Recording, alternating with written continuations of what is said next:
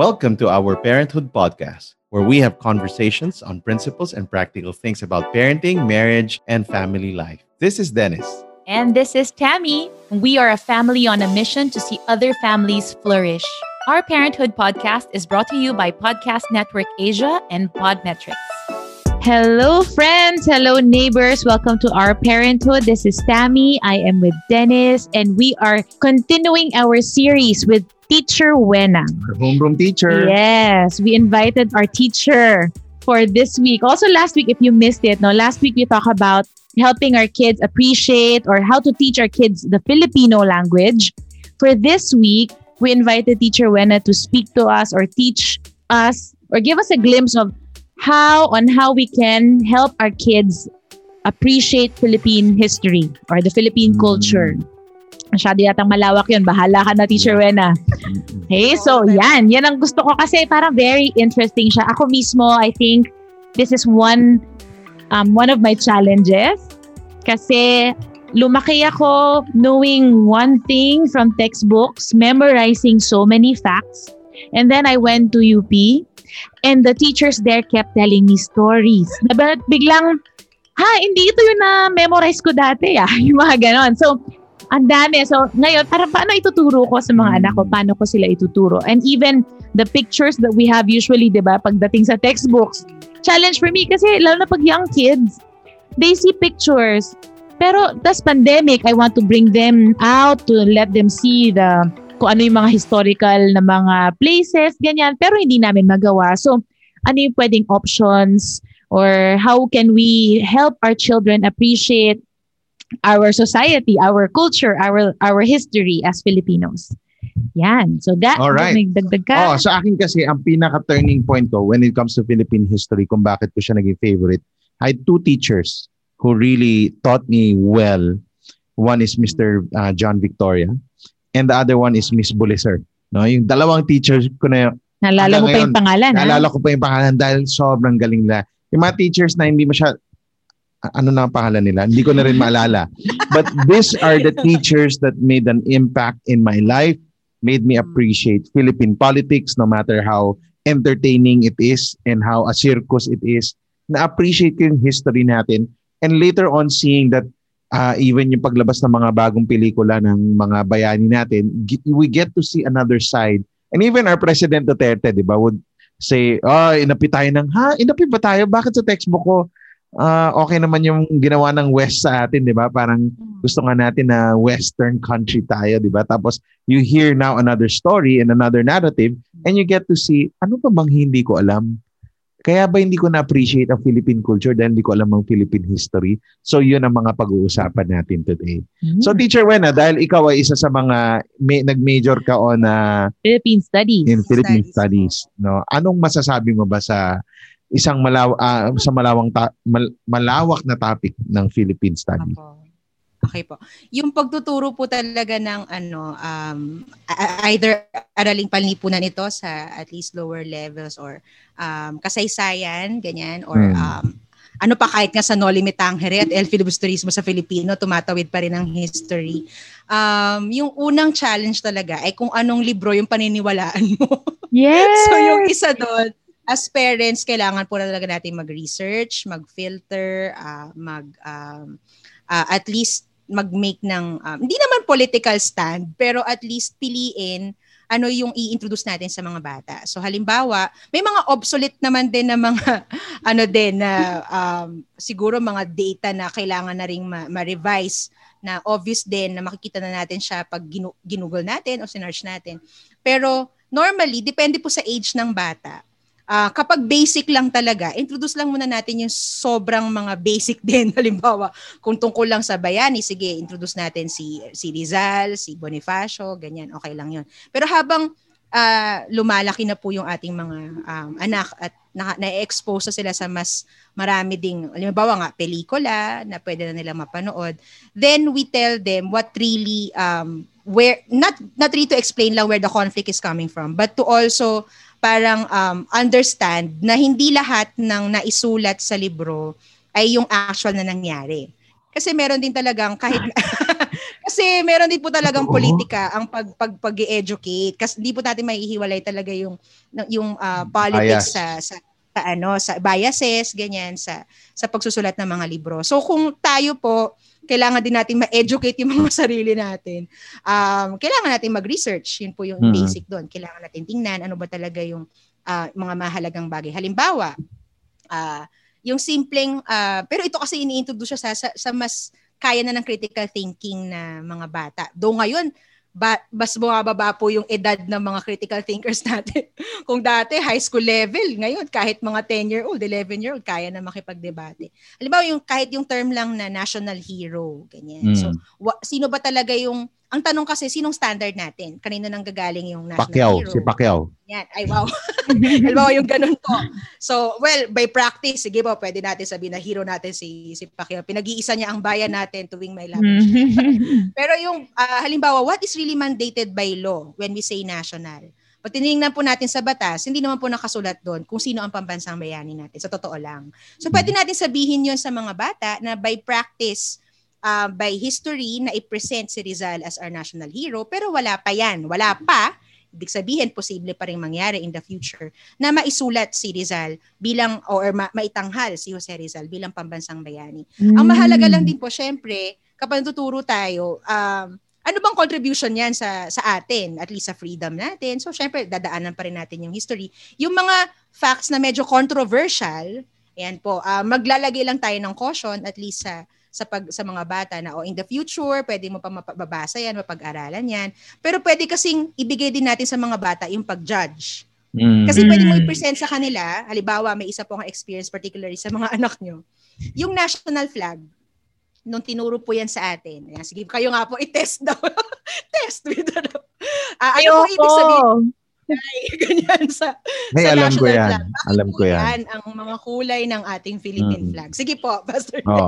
Blue. Ateneo. Okay po. Ay, wow. Okay. Blue is peace. Okay po, blue is peace. Red is Guerra, war. Okay po, Guerra is war. Three stars and a sun. Francis Magalona. Mga kababayan! Warning po sa mga nanonood na magulang kapag si Pastor Dennis ang gines nyo na teacher sa mga anak nyo. Ito po yung pop culture yan. Pop culture. Tama naman. Connect pa din. Connect. Oo, kasi Pero, sikat naman na yung mga anak ni Francis Magalona ngayon. Millions ang followers. Yes po. So yun yung nakasulat sa libro usually. Yes. Yung mga talagang taas na respeto mo pa rin sa kanya, no? Halimbawa, pag nakita nyo sa libro, may mga meaning yan. Si pula, si puti, si dilaw, si araw, ganyan. Yung iba doon naman, eksakto lang. Yung iba doon, ang ginawa ko po dati, pinakita ko lang pinabasa ko sa kanila, medyo mahirap yung English, pero tinry ko din na i-explain yung parts na hindi nila maintindihan. Yung document na binasa mismo, nung pinresent si flag. So, ang nakalagay doon, nabasa nila, may part doon, na kinuha siya in appreciation of US. Yeah. Yung colors ng US flag. Kaya ganun yung kulay ng Philippine flag natin. So, sila yung magde-decide. Hindi ko sinabi na ginaya yung or hindi ko finid lang yung information. Pero dahil si Aguinaldo, gusto niya mga Amerikano. At siya yung gumawa ng flag. Ang galing nito! Kwento yan sa akin ng girls.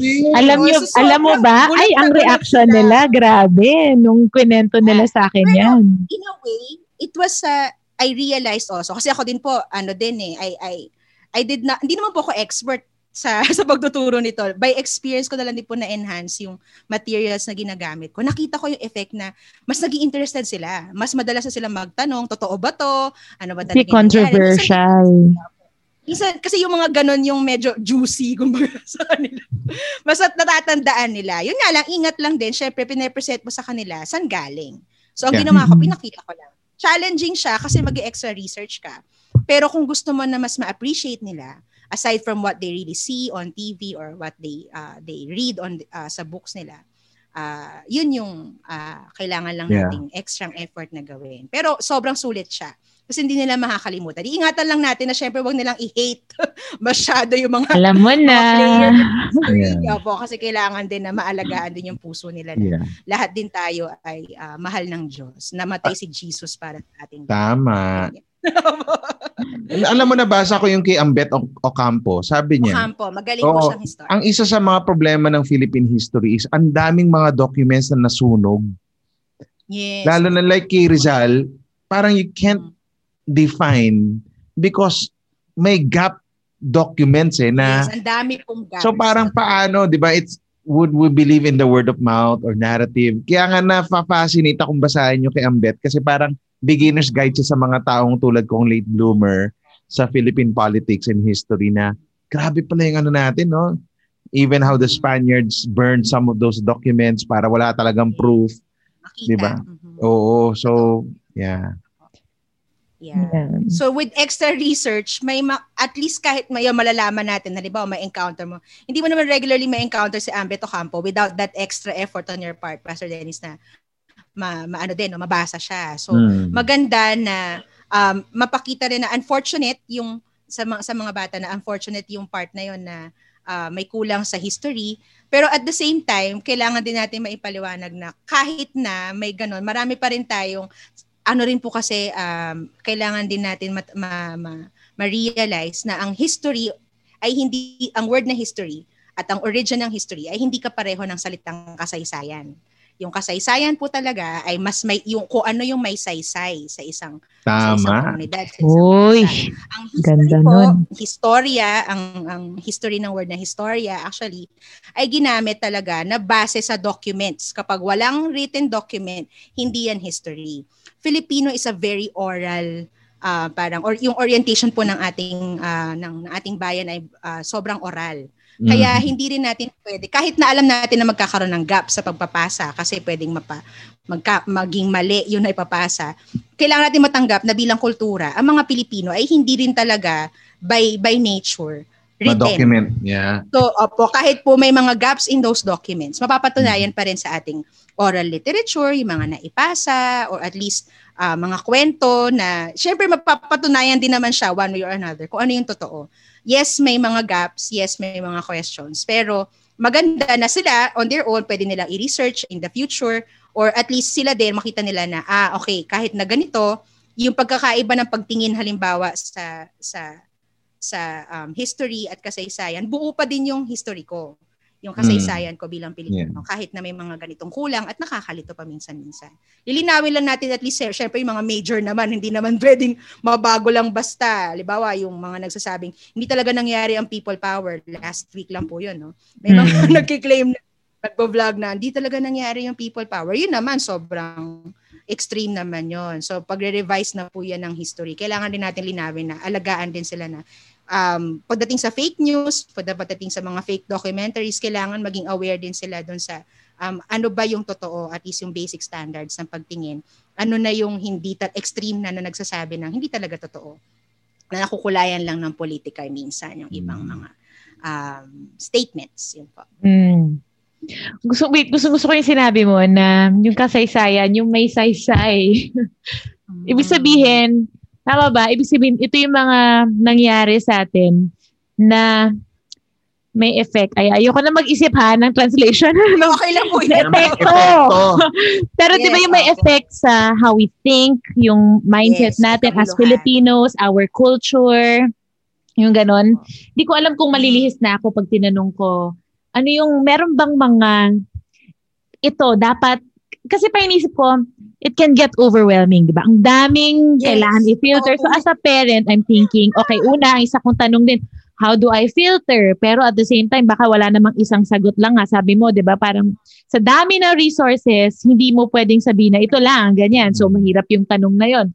Inisip ko naman, so tama bang tanong kung malilihis ako sa conversation natin na meron bang mga very yung talagang proven na part ng kasaysayan natin na may effect sa culture natin as Filipinos na magandang maturo sa anak natin. Tama ba? Or gawin na lang natin specific. Like yung katipunan. Anong magandang values? How will I teach katipunan to to my kids and say, ang ganda talaga nito, ito yung makukuha mo dyan. Maybe give us a sample of how it's done para lang, hindi lang namin the Katipunan was established in 18, ganyan-ganyan, or ganyan. Di ba? Parang ganun kasi yung and they wear color white shirt with the red, parang... Pero ano yung saysay niya? Oo, parang kiki. Di ba? Parang wala masyadong saysay. How do you now tell us? Parang paano mo tuturo yan sa bata na ito yung maganda dyan? Can you give us maybe a sample of that? Like, particularly for Katipunan, may magandang libro po na naisulat. What kids should know about Katipunan kung ma-access. Ay, meron kami niyan. Opo, yun maganda siyang at least illustrated fact book on Katipunan. So sige, kung ganun po yung topic halimbawa, Katipunan. Una, ipipresent natin siya na talagang major part ng ating history. So, dati kasi, bago pa dumating ang, hindi ko naman ituturo talaga, po yung lesson.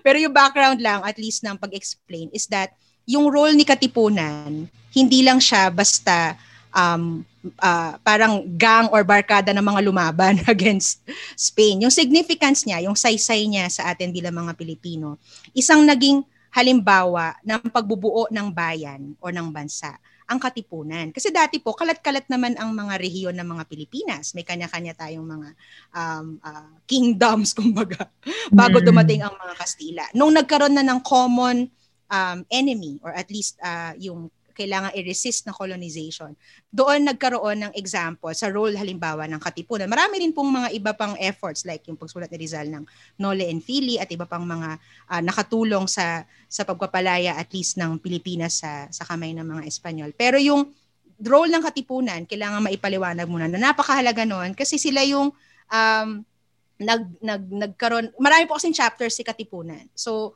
yung kahit narating niya, kahit yung mga nasa Visayas area, okay, or sa iba pang mga malalayang lupain. At nagkaroon ng pagkakaisa yung mga Pilipino sa pamamagitan ng secret organization na to.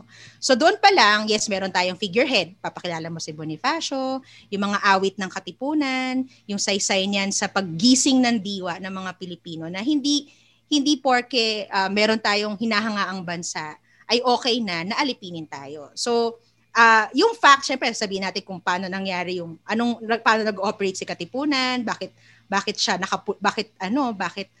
sikreto siya, bakit kailangan siya itago. Yun po mga na lang, syempre minor. Pero yung major na wag nating iiwan, ipakilala natin siya na kung wala ito, kahit na hindi sila ganoon kagaling strategically sa paglaban, hindi po marami ang naipanalo nilang laban or gera actually. Pero yung pagbubuo ng konsepto ng bayan, napakalaki ng role nila.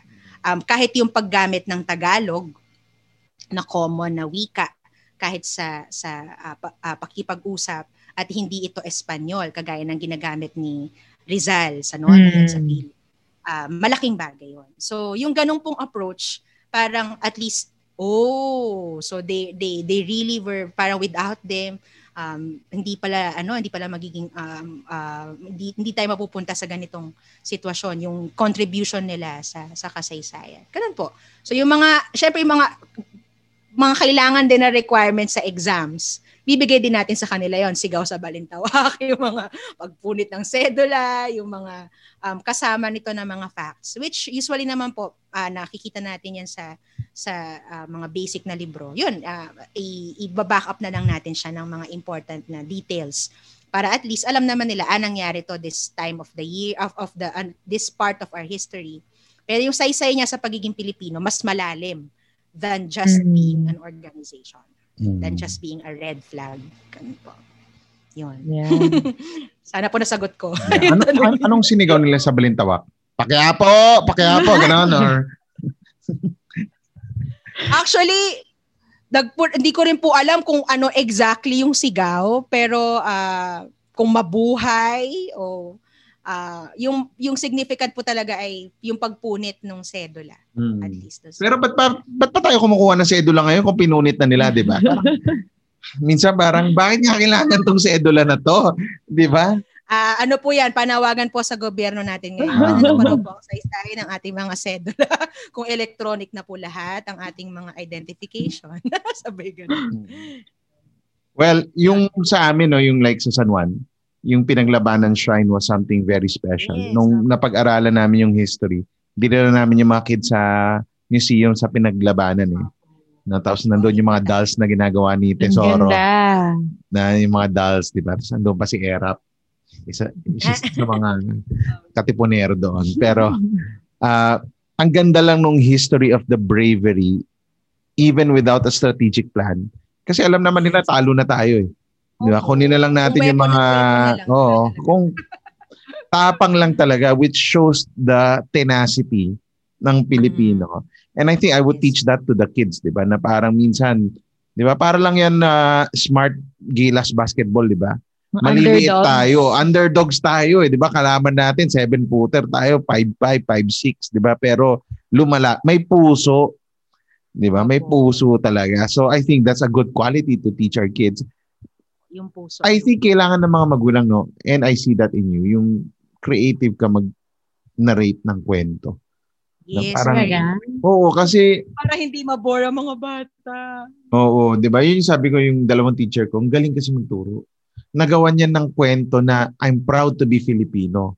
Pero pag lahat factual lang, I don't want Philippine history. Parang ganun, di ba? Pero if I see the relevance, siguro kaya may na-stir up sa atin no, kay General Luna, di ba? At saka yung kay Quezon, yung ni-rescue niya yung mga Jew. Ano nga title no? Ano nga? Quezon's Game po. Yes, yes, I love that. Grabe, lakas nun, di ba? Parang, I'm proud to be Filipino, di ba? Yes, and I think we need more stories like that to help us. And I think it's part of our inheritance as Filipinos.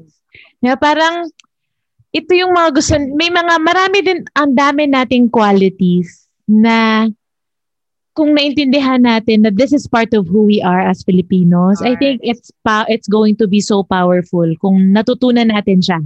Kasi parang yun nga, ang dami na kasing parang, iba ng influence. Lalo na ngayon, internet, global, pop culture, ang dami ng influences. So for us to be able to teach our kids, and I think I would like to talk to the parents and encourage the parents also na there is so much na tayo mismo, I think, we have missed. Ang dami din nating gaps from our own education na I think masaya at this time, lalo na pandemic, it would be nice to learn with our kids. Diba? Yung unlearn and relearn with our kids. Para tayo din, we can appreciate yung inheritance natin as Filipinos. Yeah. Mahalaga yung nabanggit din po ni Pastor Dennis na yung values talaga, yung katapangan na ginagamit in the right way. Kasi yung isa din pong challenge sa Philippine history, yung internal conflict versus the external conflict. Yung parang hindi natin kalaban ng kapwa natin Pilipino. Yeah. So yung tapang din, kailangan din natin i-emphasize na yes, matapang tayo, pero ilalagay din natin sa tamang paggamit. Na ipaglaban dapat yung mas nangangailangan ipaglaban at hindi kalabanin lang yung basta lang lumaban. Yeah. So, ang ganda po nun. At saka ang daming values ng mga Filipino na worth sharing. I know there are dark sides to it. Example, utang na loob might be akala mo negative, pero it can also be used for positive. Right? Yes. Yung mga creativity ng Pinoy, resourcefulness, bayanihan, 'di ba? Pag may calamities, kita naman natin yung mayaman, mahirap, nagtutulungan, 'di ba? So I think yung mga ganun lang din, I think we need to parang put more focus on telling our kids the positive virtues or the good side of the Filipino culture rather than kasi we tend to go negative talaga, diba? Oh. Opo. I don't know. Babanggitin, siyempre para hindi kayahin. Pero at least ma-build pa further yung positive values. Tama po. Masaya po magturo ng kasaysayan lalo kapag kayo mismo as yung parents natin mas na-appreciate din. Rediscovery siya, extra effort lang po talaga to read and appreciate it para pag kinuwento, mas may relevance din dun sa bata. Pag nakikita kasi talaga ng bata na kahit yung mga magulang niya na-appreciate yung... Sino mga favorite mong Filipino historians? Ay, wow! Historians? Maybe top 3 na authors na this would be a good read for parents so that they could... Ako kasi kung yung parents di niya na-appreciate, you cannot impart that to your kids. Parang mahirap talaga magturo. So Ano yung mga librong kailangan naming basahin or authors na kailangan Nabanggit niyo na po si Ambeth Ocampo. Okay. Okay. For those naman po na hindi mahilig magbasa, meron po tayong contemporary historians. Halimbawa si Xiao Chua. Yan, medyo kilala po siya. Pag tinype niyo siya sa YouTube, marami siyang documentaries na very interesting kasi gamit din niya yung technology. Sa mga luma naman, at least yung mga matagal na ng experts, Ernesto Constantino, and sobra pong helpful. Yung mga Yes. Si Lords, type mo ba si Lords? Or actually, kailangan yung age lang. Kasi medyo yung pagka-playful niya, kapag masyadong bata, baka gayahin. So, kailangan yung age nung manonood, kaya na niyang ma-filter yung mga hindi, at least yung mga biro na hindi dapat gayahin. So, kasi kailangan pa rin natin ng, kahit gaano kasi ka-dark, halimbawa ng past, i-maintain lang din yung respect, yung kailangan din matutunan ng mga bata. Na kahit na, inis ka na sa, bakit ba kasi ginawa ni ganito, yung ganyan, sa history, kung hindi na niya ginawa yan, sana wala. So, but still, in God's grand plan of, at least freedom para sa Pilipinas, may roles lahat. So, kailangan pa rin makita yung mga respect pa din sa mga players sa ating history, key players sa history. So, yun po. Yun ang ating mga recommendations. Tinatry ko i-recall si Xiao Chua, Constantino. Si Ambeth Ocampo po. Ambeth Ocampo. Contemporary historians. Nice. Marami pa po yan. Maraming listahan, mababa. Ako po, kapag po UP professor usually, nare-recommend kasi sila talaga, sa kanila din ako natuto personally. So, yun. Juicy ang mga alam nila. Thank you so much, Teacher Weena. I think we need more readings. Yeah. Ako, I read along. I like read aloud namin ng girls, si Ambeth ngayon. So, that's what we do with the girls. Kasi parang feeling ko talaga ako mismo, ang dami kong gaps in my history, my knowledge of history, both world and Philippine history. So, nire-request ko talaga, wait for me girls, huwag niyo basahin yan. Basahin niyo with me please. Tapos ako magbabasa aloud. I'll read aloud and then I'll ask them to summarize ng ganyan. And ako din mismo parang, grabe, mga ganon. Ang saya niya. So, ang ano ko lang go. Kung halimbawa naman na mga quick halimbawa, yung naghahanap tayo ng standards ng ano yung at least accepted sa, kasi ang hirap din, halimbawa, ang dami mo na na-expose sa bata. Pagdating na exam niya, yung tinuro mo wala sa choices. Paano siya, di ba? Kailangan ibabalance na din po na kailangan lang din yung mga key na information, alam din nila. So, yung isa pong mga, at least ako, yung practice ko po, I check with National Historical Commission website. Yan po. Tsaka, of course, si DepEd, given na po yun. NCCA, National Commission for Culture and the Arts, they make an effort naman din to revise, to correct, to give a good background and list of information. So, pwede po natin i-double check sa mga government websites na yan, yung ating mga information na gustong i-verify. At least for quick reference, kapag po walang time yung ibang parents natin to read or at least explore more. Yan po yung mga matatakbuhan natin na pag-double check ng mga materials. Okay, yun. Nice. Galing. What would the world be without a Teacher Weena? Ay, wow! Ibang klase. Palaki pa po tayo ng maraming magmamahal sa wika para may mapapasa. Or baka Teacher Weena, baka meron ding interested na magmahal sa iyo. Yun! Please email Weena143@gmail.com. 14344. Grabe. Not only do you get a wife, you get a Filipino teacher. Tagline na. Grabe. May YouTube channel ka na. May pang TikTok ka na, Weena. Oo. Pagturo ng Pilipino sa TikTok. Alright. So thank you very much, Weena. We've learned a lot. We're challenged, actually. Yeah. To love this culture more, to love our history, and impart this love of our nation to our kids. And of course, how faith plays a big factor in what you've been saying about God's sovereignty, allowing all this. I think that's, ako take home ko yan sa sessions natin. Teacher Weena yun. Yung mga sinabi ko. No, yung isang kaya mong take home. Ako yung how faith, kasi how Weena would say it, laging may God factor na inalaw talaga ni Lord yan. Di ba? Hindi naman lahat masama. May magandang nangyari. God is also doing something. And I think moving forward in Philippine history, tayo yan eh. We will write Philippine history. Centuries, 100 years from now, 200 years from now, they will look back. 2020, anong ginawa natin? 2021, sino mga binoto natin? Paano sila diba? boboto? That's Paano sila boboto? Yan. Diba? It goes back to what we tell our kids and what we impart to our kids. Yeah, grabe. Hindi lang siya dahil kailangan siya sa school. Alam mo yun? Ako, one of the things that I take, parang lagi when I hear you, Teacher Weena, even with the kids, kasi mga anak natin, very high belief. Tatakbo. Biglang ang grabe yung mga belief ganyan. And I always like how you go back to no matter what, we still have to honor them because they were God's appointed. Alam mo yun, parang in the grand scheme of things, parang it is always still in the spirit of honor and respect and love.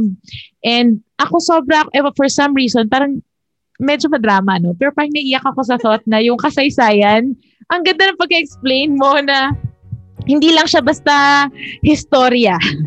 Diba? But may saysay talaga siya kung paano tayo ngayon at paano tayo in the future, may saysay siya. So it's really important to learn these things as parents and I guess learn alongside our children and then eventually impart and teach it to our kids as well.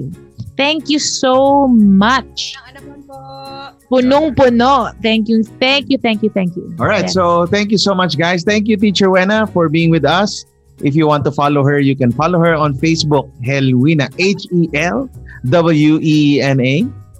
If you want to marry her, you email us kasi kami mag-ano.